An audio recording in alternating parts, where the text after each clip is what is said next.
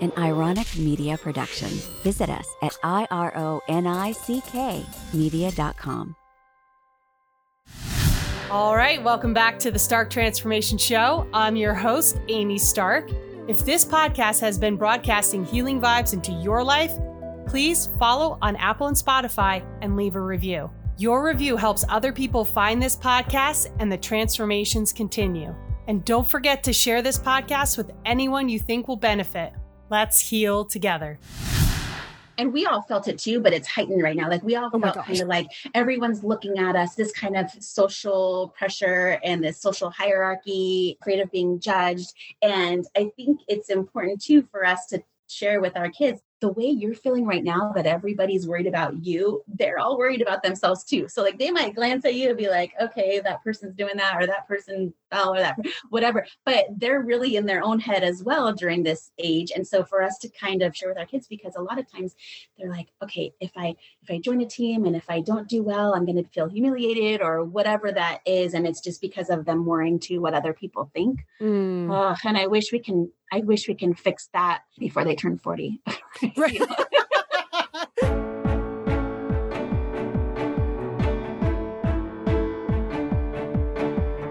Welcome to the Stark Transformation Show. I'm your host, Amy Stark. In this show, I'll be sharing messages of hope, healing, and transformation. I'll teach you how to shift your mindset, conquer your fears, and become the best version of you.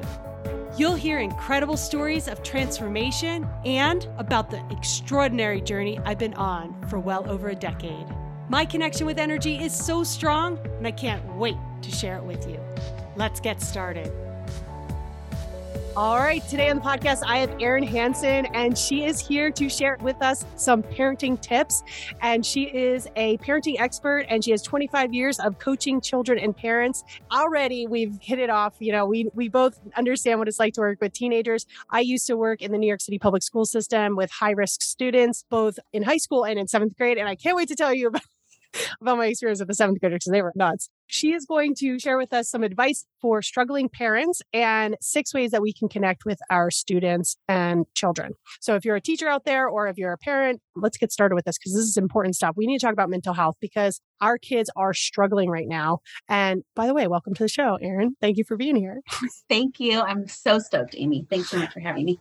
Obviously, we've been going through the pandemic. It already sucked to be a teenager or a tween. How has things even gotten probably worse for kids? And like, what can we do to help support them? Because I mean, I hated being a teen or a tween. When I was a teacher and I was working with them, I literally would see the seventh grade kids do something and they had like almost an out of body experience where they looked at themselves like, why did I just do that? Well, they couldn't stop themselves. And they would apologize later on and be like, I don't know what happened. And I know it had to do with like the hormones and the trauma that they had been through in their childhood. So they're dealing with that. And then this pandemic. And I mean, I can't even imagine what it's got to be like to be boots on the ground working with these kids or trying to raise them. So can you give us some tips on how to help our kids right now?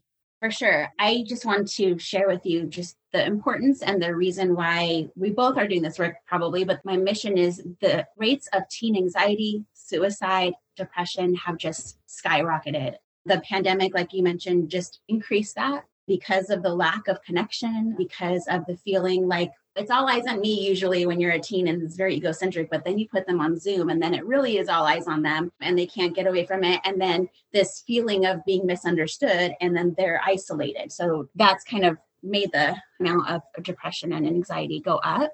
What we're seeing is kids going back to school, not having just the regular ways of, chatting, eye contact, just being in a physical space without the comfort of like a device or the messaging. Also, just the engagement on attention and that everything now is so quick and instant and stimulating, very like overstimulating. So the comparing of others and social media research shows that the effect of social media, especially on teen girls, increases depression because they're constantly just kind of in that comparison. And like you mentioned before all of this, when we were teens, we were going through some major issues and the brain changes and hormonal changes. And like you said, they can't explain it. I mean, we can't really explain it. We can tell them as parents and teachers, and coaches, we could say like, we understand what you're going through and there's all these different changes. We can't really explain it, but they're, like you said, they'll do things and it's a very impulsive act. And then they'll realize like, uh-oh, what was I going through? And so I think it's important for us to try to connect with our past, like as adults, and try to remember how we were at this age. And it's funny, like you're very in touch with energy and yourself, and you can probably remember all of the trials and tribulations as a middle schooler. And do you remember feeling like it was all good and happy, or do you remember feeling yeah worst years of my life, clearly. Yeah. I mean, honestly, from 5th grade to senior year, maybe, it was just awful. Same. But what's funny is that some of the parents that I work with, they don't remember it like that. It's so in my head, I'm like, maybe you blocked it out because we all have these major embarrassing moments, awkward times. And so for certain parents that don't remember any of those, it's very interesting. That is interesting. I would think that was a universal experience to really just hate middle school. I mean, high school, I can understand. I still hadn't come into my own. And then I broke my back when I was 16 years old. So I was out of school for my junior year, my whole junior year. I remember going into my junior year feeling like, I think I know who I am. I think I understand things. And then 2 weeks later, I broke my back and I was out, which was a huge self-discovery year. And I definitely learned a lot about myself.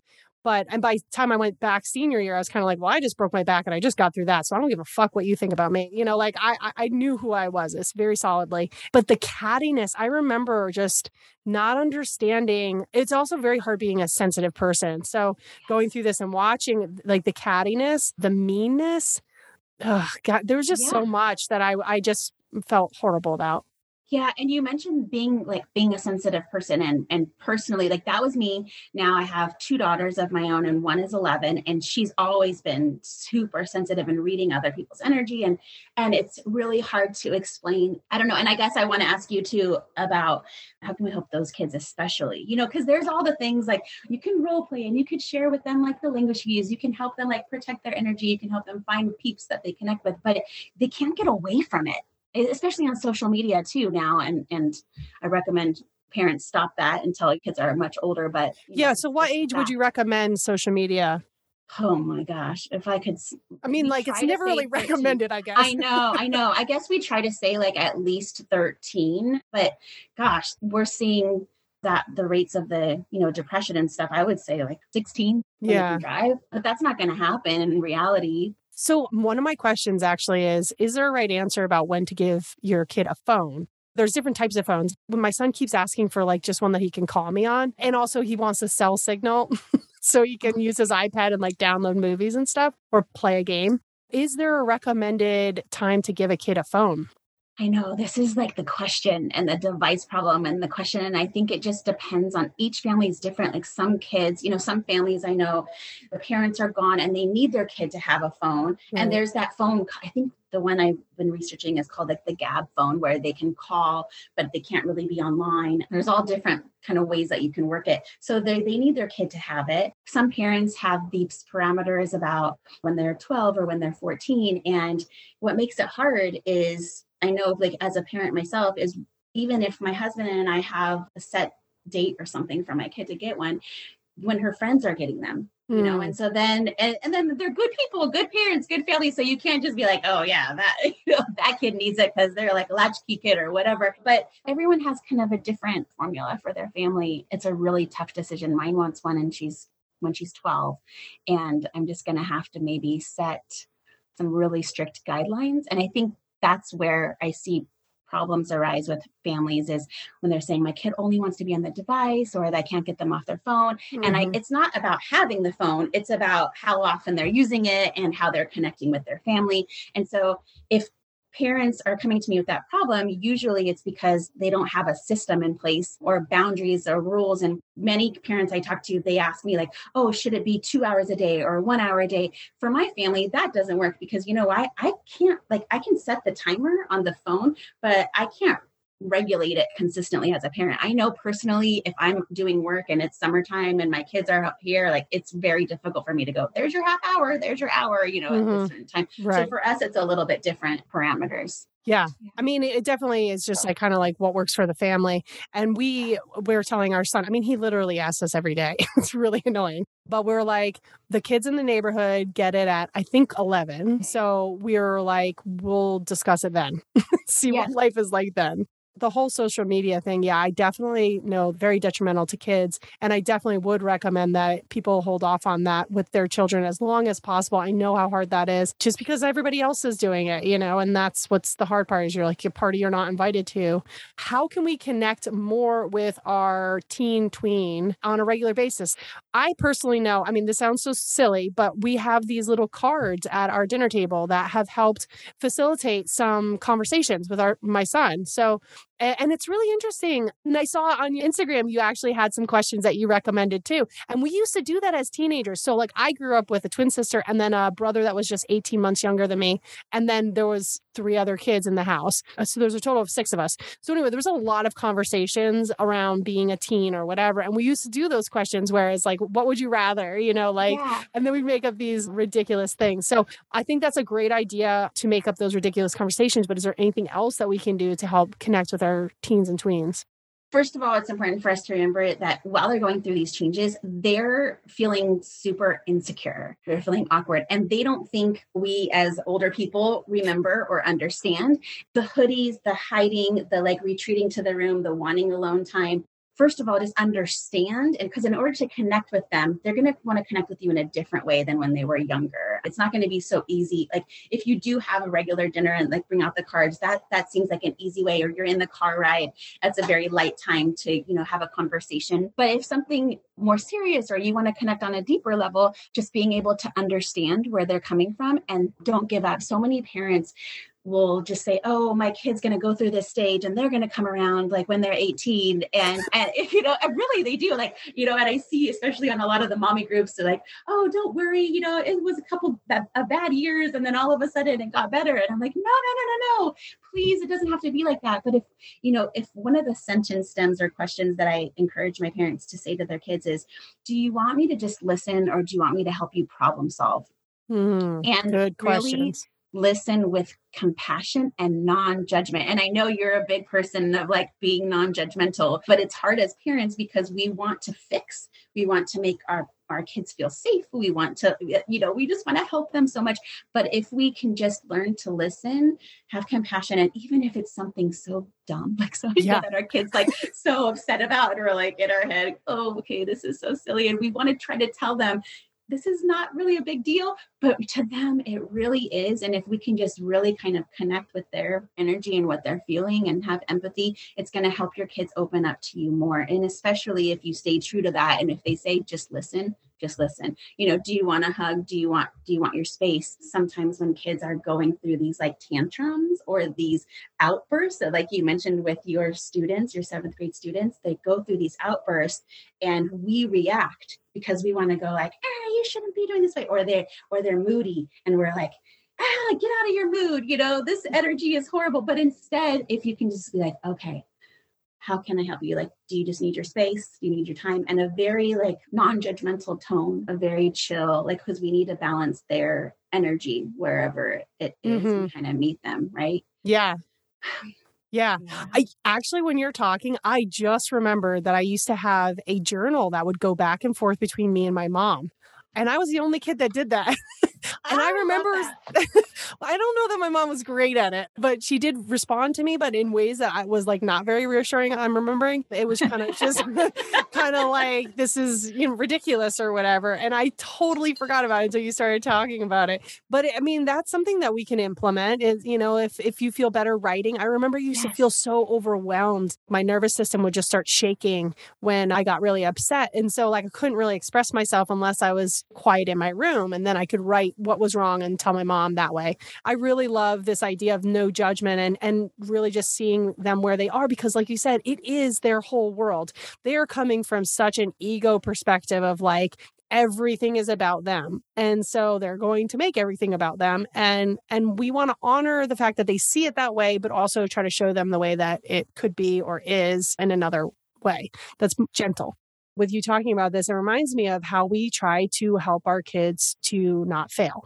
Failing, I have seen the benefits of it personally, myself with my own growth, but also with watching teenagers and tweens fail. It's so important because then they realize life isn't always perfect. And now I have some skills and tools, and it's not the first time that I'm failing when I'm 21 years old and, I'm dealing with a college professor or something like that. What is this all about? What can we do to help our kids to fail and not end up like depressed and like quitting everything and like not trying new things?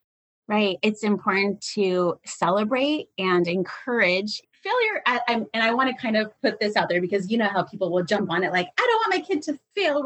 No, I'm saying we want them to try so hard that they fail. And I tell my kids and my families a story that when I was younger, I was into musical theater and I was doing this like dance ensemble and we were all together and I fell.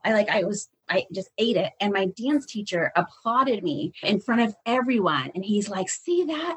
She is the only one trying so hard. You all should be trying that hard that you fall all the time. That's what I want to see. And he just made me feel like here I was just feeling so like horrible that I just ate it. And he just made me feel amazing. And I thought, oh my gosh, I tried so hard. I fell. And now I'm just going to get better from here. And that's what we kind of see in sports too, or in any kind of thing that we take up in music and being creative and business. We're going to try different things. And I think if parents and coaches and teachers can kind of applaud that and make it and normalize it and share stories of our own failures and, how we overcome and show stories of successful people that they're kind of looking up to. And because everyone has that story, everyone does. And if we can just share with kids, look, it's going to take a million times. And a lot of times our kids are feeling this perfectionism, like they don't want to try things, unless they're good at them. And I saw this as a math teacher all the time where I would give the kids these challenge options. And let's say they were like doing really well with the regular curriculum and they were a little bit bored. And I'd say, okay, no problem. I'm going to give you these challenge options. Well, the kids only wanted to do the challenge options that they were kind of good at. So if it's a very procedural or algorithmic or algebraic, they wanted to do that. But I would say, no, we're going to work on solving this really abstract problem. That was challenging for them. So it was kind of a mindset shift of sharing with them. In order to get better, you're going to have to take some risks. I remember when my son was young and I was trying to teach him soccer or throwing a football or whatever, and he just immediately thought he was supposed to get it. And it really bothered me. I was like, no, you have to keep trying. And like, this is a skill and like, we're trying to develop it. And he'd be like, I just don't want to do it anymore. And it took a while of me being able to coach him. And I swear he turned the corner when he was maybe 5. But it was like leading up to that, he just had assumed that he was supposed to be good at it. Now he's now 8 and he's starting to get a little bit better about it. But there are times where he's just like, I'm not going to try it because I'm not good at it. I know I'm not good at it. I'm like, you have never even tried it. How do you know that?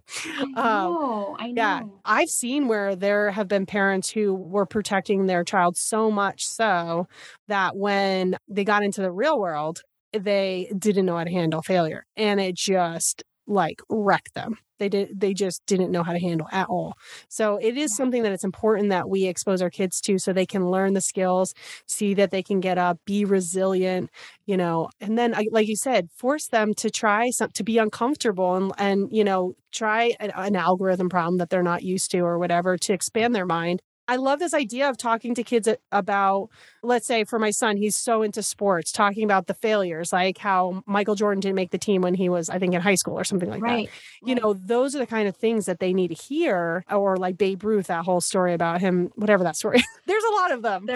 But just sharing them because and especially with social media, I mean, these kids, I bet, think that everybody's got these perfect lives because that's what's being portrayed and that they don't fail and that they're not sad behind the scenes. It's hard. Yes. And they're also, I also see around this age group is, and we all felt it too, but it's heightened right now. Like we all felt kind of like everyone's looking at us, this kind of social pressure and this social hierarchy, afraid of being judged. And I think it's important too for us to share with our kids the way you're feeling right now, that everybody's worried about you. They're all worried about themselves too. So like they might glance at you and be like, okay, that person's doing that, or that person fell or that, whatever. But they're really in their own head as well during this age. And so for us to kind of share with our kids, because a lot of times they're like, okay, if I join a team and if I don't do well, I'm going to feel humiliated or whatever that is. And it's just because of them worrying to what other people think. And I wish we can fix that before they turn 40. Right. Yeah, definitely. Yeah, we were talking about, I'm going to teach her EFT so she knows how to use that with her students and clients and parents even. To learn to love and accept yourself no matter what is priceless, and no matter what your age is. So definitely important for us to teach these kids, to get rid of their trauma as they're gaining it. So can you tell us 6 human needs that will help us to connect with our children? Yeah. Oh, I'd love to. Okay. So I love sharing with people about the 6 human needs because once we understand them, they really shape our behavior and our reactions. So if we can kind of understand what our main top needs are at a certain time and we can understand where our kids are, then we can it just helps us to figure out each other and how we're going to react to each other and how we can help steer our kids to meet their needs in a healthy way. So we all have maybe 2 that we place most important, but it changes throughout our life stages. So they are certainty, variety, significance, love and connection, growth, and contribution. And what this means is, so like, I'll share with you, like certainty is the need to have, like, you're certain that you're going to get up, go to work, have your daily schedule, come home. Like there's certain things in your life and certain structures that you can count on. It makes you feel safe, lessens anxiety. But then there's also the need for variety. And that's where we want to have, different stimulation, different environments. The need for significance is to feel significant, just like it says. Love and connection, we all have this need, but at certain times, certain people have more of that need for that love and connection. The need for growth, we're always constantly growing and learning. And then the need for contribution, to feel like you are contributing to society, to your different groups that you're a part of. So I share this with parents because especially during middle and high school time, as a parent, our need for certainty goes up because we need to feel like our kids are going to stay safe. As a kid, their need for variety usually during this time, and I mean, I'm just kind of generalizing from my experience and who I've worked with, their need for variety goes up. So they want to try on different things and just figure themselves out. And they're just trying to learn about who they are.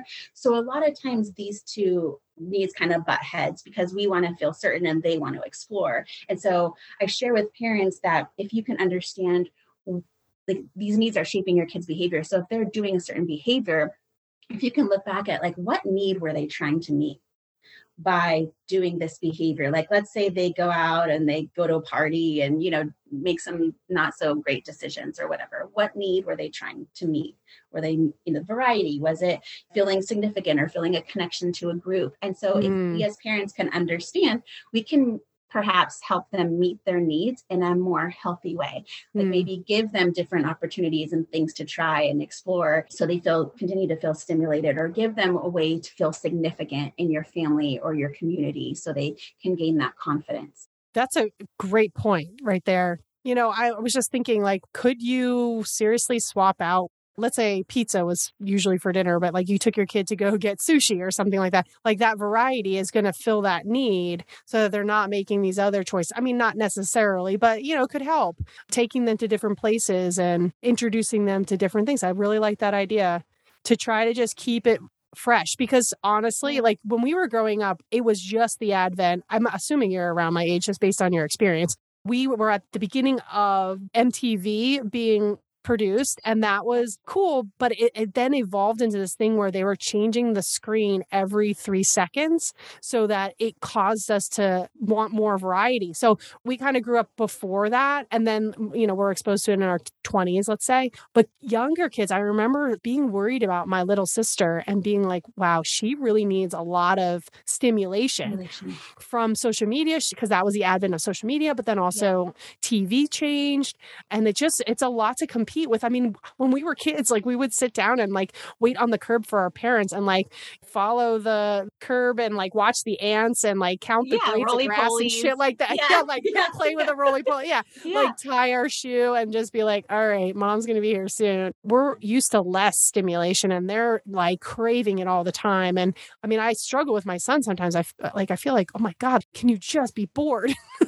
Yes. And it's a struggle. It's a moment of uncomfortability, but then after they end up entertaining themselves and they figure it out. But I think that first initial, like, uncomfortability with the parent and the kid, then we give in sometimes because we're tired too, but if we can just be like, no, go to your room, nothing, no device, figure it out. And then they end up creating. And I talk to my kids about creating versus consuming. And that's another thing with I being like on that. the device. Yeah. So much that one time my dog was like looking out the door and we call it her TV. And so I hear my daughter go by her and go, Kona, that's a dog's name. Kona, stop consuming. I'm like, oh my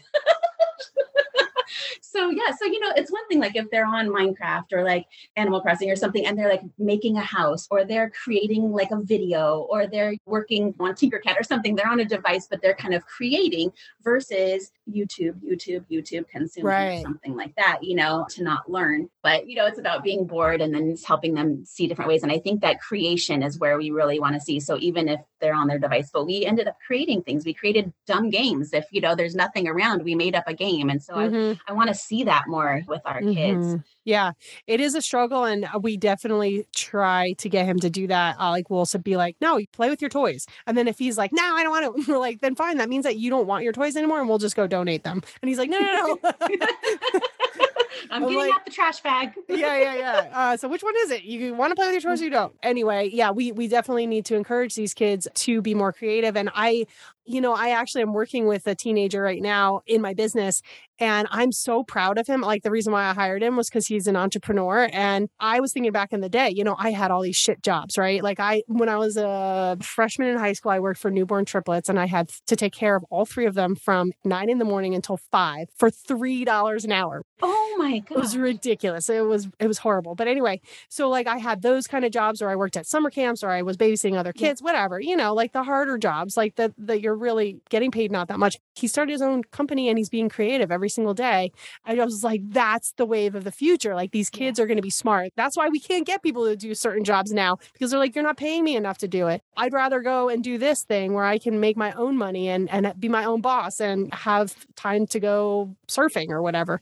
So yeah, that's cool. That's coming along. And so encouraging them with that whole creativity. I like that. Consuming versus creation. And having a good balance in there. So what advice would you have for struggling parents right now? Okay. A lot of parents, they're going to go look for books and podcasts and like, hopefully this is helpful, but also that I say like the parenting formula, it can change. It can change based on each conversation, so that you're going to create your own parenting formula based on listening to your kids and meeting them where they are. So don't just let them go. Don't just be, let them be and hope that they're going to come around. Keep chatting with them, talking with them, get on their level, ask them what they're interested in, have them show you what they're creating, have them show you what they're watching. If they have, favorite YouTuber or whatever it is, get to know. So that way, number one, if it's appropriate, but number two, you can kind of connect with them and ask them some questions. And it's hard for us because sometimes we're just so consumed in our own parenting. We have so much going on in our jobs and our work and then managing the household that we might not give it much significance, but our kids know when we do. Our kids know when we truly care and are listening to them. And I think that's also what makes a great teacher. When I work with teachers and they ask, help me with classroom management. And I tell them, like, you need to show the kids that they can trust you and like that you can relate to them and that you really care about understanding them. And kids know. I heard in one of your podcasts, like their energy is so pure, right now, like they can read when somebody's being sincere or when they're not, they can read when we're having a bad day or when a teacher or someone just doesn't like their job or doesn't really like kids or, they can read it, so if you're in this position and as a parent with my own kids and my family, we have the language of saying like, I'm feeling like your energy is bringing me down right now, and it's interesting because when your kids start saying it to you, like when I'm saying it to me, to them and to my partner, and then they start saying it to you, you're like, oh, okay, you're right. You're calling me on it. So kind of getting off the advice, but I think we just need to keep that connection with our kids in whatever way it is. And like you said, like take them to go get ice cream, take them to go get froyo on a whim, even little things. And if they don't want to chat at first or give you a hug or whatever, just meet them where they are, don't force it, but keep doing it. So that way they know that you're not going to give up on them. Yeah. Even just the asking is doing something. even if they turn you down, they're like, oh, mom does care. They may pretend like they're cool and that it doesn't matter that you ask them, but they remember it. And I remember working with my teens and the tweens as well. And when they had behavior issues and I sat down with them one-on-one and I said, how can I help you? How can I support you? Like, explain to me why you writing these things down as a problem. Well, they tell you, but prior to you actually sitting down with them, they're just looking like this behavior problem. Yes. And because they don't know what to do. And nobody's taught them the skill of like sitting down and asking for what they want. So I remember massively being like, whoa, it is so important to get down to their level and have them trust you. And that was huge. Like, so I was working with those teenagers who threatened my life on a regular basis. It was crazy. But eventually, after that year, I had won their trust. Mm-hmm. And the next 2 years that I worked there, next 2 years that I worked there, actually, was so much smoother and easier. So just gaining the trust, it takes a while. The other thing that I noticed, and I wonder if this is just like universal, but like when we were growing up, we would give adults and teachers respect just because that was what we were supposed to do. But nowadays, kids want you to earn their respect. Yeah. Yeah. And I think I'm not going to place blame on like the parents or the families, because a lot aren't. Like, a lot do still respect teachers and the profession of teaching. But we also came through this culture of parenting. And you know how like parenting, like there's different waves of like, you're going to do this kind of parenting or that kind of parenting. Somebody puts like a label and name to it. So we have like kind of created this culture of parents. So maybe kind of thinking, my kid's just the greatest and the teacher has the problem. Or, oh God, yeah. You know what I mean? And kids and certain kids, including my own, that are like very smart and savvy, they can kind of figure out how to play the system. And unfortunately, I think that's just what we're having to deal with as teachers and in the school system. And I guess I could say, I encourage my parents to have their kids say thank you to the teacher and to also make a connection, especially my kiddos with maybe some different learning styles. I encourage them to make a connection with their teacher in the beginning. So I'm trying to like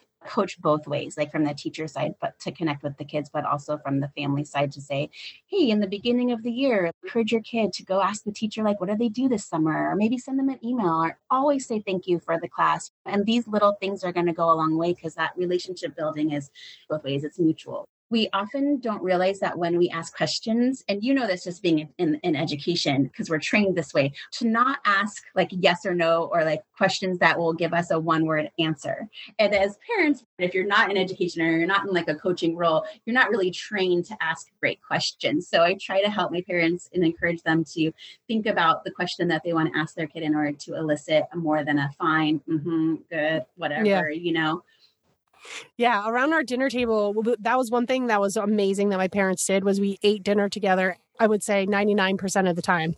My dad or mom would say, how was school today? And if we said good, they would say, you can't say good. You have to tell us something about it. And so it did force us to think about the answers, and then they could get to know their kids a little bit better, which it's great that they did that, because I don't know how conscious they were of it or not, because I was just a kid, but my dad has always been good about asking people questions to elicit a long answer, which is why I have a podcast, because he modeled that for me growing up. You work with parents and the kids. So, and tell me why you do that. Sometimes parents will come to me and say, can you just fix my kid? I just want you to coach my kid. They need help with this. They're not being responsible. And I say, no, it doesn't really work that way, because a lot of times the kid's doing a behavior that the parent can also help shape based on the parent's behavior and reaction, and setting boundaries and creating systems together with the family. So it's really the dynamic of the family dynamic, where we're going to help each other, and going back to that, being connected, and they're in their kids' lives every day. And so it's not just going to be a one-off trying to fix the kid. And a lot of times the parent behavior, or the parents fulfilling their own needs, are, creating kind of a dissonance with their kid, and, or maybe like a mistrust. They've kind of lost that connection. So it's important that we work with the whole family to get it back. And even the siblings too, the younger siblings dealing with their older siblings, kind of going through different stages and changes. That's really important too, because they're involved, in that daily life as well. Yeah. Huge dynamics in our family. We had a 20-year age span. So there were some tweens with teenagers and some 5-year-olds with teenagers. It was crazy. There was so many different dynamics going on. So yeah, there was a lot that was being witnessed. You have to look at the whole and work with the whole to get it going in a positive direction. But this idea of teens and tweens having a life coach is amazing. I mean, we didn't have that when we were growing up. Nobody was offering those kind of services. And it's so helpful to just learn a few different things and shift some parenting and some behaviors. Can really pay off a lot. I know what it's done for me as an adult learning these things and wishing I had known them when I was much younger, like EFT, for instance, or any of the mindset shifts that I've done. The 4 agreements, I think, is amazing for parents, but also for children. I mean, my son, since he was 3 years old, maybe 4, he's been saying, you got to be impeccable with your word, Mom. Oh, I love that. Like he'll use it against me. I'll be like, yeah, we'll go for ice cream later. And he'll be like, well, you said you got to be impeccable with your word. Right. Anyway, don't you love when they come back and like give you a taste of your own? I know, right? So I'm going to totally use this consuming versus creating. Yeah. It's important to have a really good balance there because sometimes they do want to just check out. Like you said, it's so hard for them to be feeling seen all the time. Like I know what that feels like because I'm so sensitive to energy that I know that I need times and breaks from people and people really. Yes, people.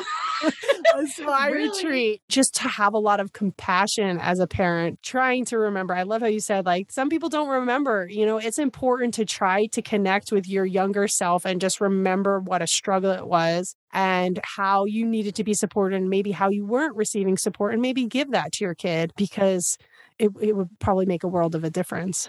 Yeah. I like how you said how you weren't receiving support. Yeah. I guess how both and because that's a really big deal. And I think that could really help as far as like some generational energy and things that kind of get passed down. I think that could really help stop and heal. And yeah, I'm going to need to look at this whole notebook going back and forth energy. See where I got tripped up there. I think that's really cool that you mentioned that as far as going back. And I mean, the notebook idea, like not necessarily was it always a positive thing, but at least you found your way of communicating with your mom. And, the girls and the moms during this time also a lot of times kind of we butt heads. Oh, gosh, yeah. Yeah, my sister had it way worse with my mom. Oh my God. I used to be that's so interesting. My twin sister, it was so bad. I used to be like, Sarah, just close your mouth, please. Like I would try everything I could to get her to not get grounded. And she just couldn't control herself. And I would be like, you know what's about to happen. It was so bad that our teachers knew how long Sarah was grounded. Like they would be like, how long is it now? And I'm like, oh my God, she's months. So why do you think that affected her that way with your mom and not you? Like, do you think, because in my work too, I know like some of us have situations with the moms and then some don't. Like, what do you think it is? I don't know. I know that I'm a soul that's been here for a long time, many times over. And so I think I came with some skills that were different. I also am very compassionate and I was very much a people pleaser and a perfectionist. So I was always trying to make my mom happy because that was a way that I could feel seen and like just kind of ease the pressure because she had a lot of kids, and I was always kind of like, let me just take the pressure off any way I can. And Sarah seemed to be like, let me put the pressure on any way I can. And I'd be like, yo, please stop. And then we butted heads. So we didn't get along from 12 to 21. We were at each other's throats, basically. Competition thing? Well, yes, on her end. It wasn't on my end, but there were things that she wanted that I had going on. Like I just knew who I was from a very young age. Seeing people treating other people horribly. Like I just knew I wasn't going to be that kind of person that was going to do that. I also love soccer. I found soccer and I just became obsessed with it. And that was like my comfort. And I also love science and math. And I excelled at school for the most part. I mean, it wasn't like I was like a major grade student until I was a junior in high school when I realized, oh, you are really smart. You aren't just a dumb jock. Like you can do this stuff. So for me, I always had direction and I had reason to do well. Like I had to stay focused because of soccer and things like that. And like I said, I wanted to make my mom happy and keep the pressure off. But I think the hormones really were, much different between the two of us. I don't know. It's part of her soul journey to piss off my mom, and my mom get pissed off with her. Part of her soul journey. Okay. Yeah. I mean, that's all I got right there. I mean, just everybody's different. Yeah. And then, I had my little brother and he was different. And then my little sister, I helped raise her, and my older sister helped raise me and the other one. It's just a lot of different dynamics that I have definitely looked at over time and know that it has definitely shaped who I am and how I relate. I mean, I remember just walking into a room and being like, whoa, is this room going to be safe for me to go into? Not that somebody was going to jump out and like beat the shit out of me or something like that. Sorry, that sounded horrible. But like energy wise, like, is it safer? Right. Is there an argument happening in here? Is somebody going to do something and then I'm going to get caught? There because I'm just standing there watching, and being like dumbfounded that they're doing it. So, and then you had the repercussions of my mom just not really great at the latest parenting tips other than, what was it, Dr. Spock? She was a fan of whatever he said, which was not all that great. So if parenting evolves, and that's the good news. And like I said, kids now have life coaches and there's podcasts. And I know actually somebody who has a podcast, their kids have a podcast for kids. Because they've been afforded these opportunities to have life coaches and understand energy and things like that. And so that's cool. Well, I think we're evolving. I think we're getting there a lot faster than we would have if we kept parenting like we did in the 80s and 90s. Yeah. And that's the good part about having technology and having this, because having access, because now we can have access to help heal and figure out how to make us the best possible human that we can while here. So great. Thank you so much for being on the show and sharing all of your wisdom and knowledge of 25 years working with parents and children and students. Is there anything else you want to share with us? No, I really want us to help our kids. They really need our help. And so I just say, whatever we can do, I'm on a mission to kind of help lower and prevent this, or help. Let's put in the positive, help our teens' mental health, and help them figure it out sooner rather than later, so we don't lose them. And I mean, lose them in both senses. Yeah. Sorry to end on that note. No. Really great conversation, but it's a very serious part of the mission. It's very true. We need to be supporting our teens and tweens' mental health 100% because it unfortunately is true. If they get too far away from us, that's when we run into trouble. They run into trouble. And it's sometimes things we can't undo. So it's best to get on it way before it gets horrible. Thankfully, I think, growing up with my twin sister, I know I was joking that she was so bad. I mean, she just talked back. No, it was really, I know what you mean. That's important though, is your siblings can kind of reel you in. And that's what we would do, is sort of be like, come on, Sarah, you can pull this back. Mom's going to get pissed. Don't do that or whatever. We do need to lean on the support that's around us. And like you said, get the whole family together, because we do want to see each other be successful. So why don't you share with us where we can find out more about you?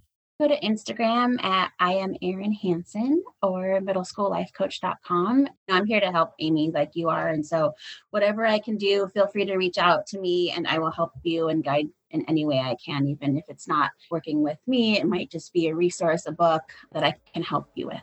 Right. I love that you do that. Your videos are so great on Instagram. They're just short little clips of how you can be a better parent, offering what book might help at the time, or even, obviously working with you is going to be very helpful. So we just need to have resources and tools in our tool belt as parents, as business owners, as adults.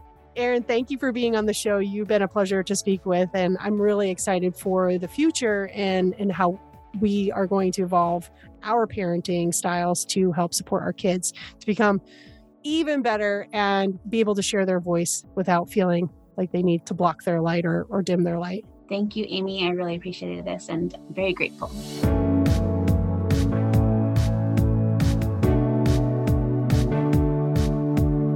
All content provided by Amy Stark and/or her guests on the Stark Transformation Show website or other platforms, including text, images, audio, or other formats, are created for informational purposes only. Always seek the advice of a physician or qualified health provider with any questions you have regarding a medical condition. Amy Stark is not a doctor or a therapist.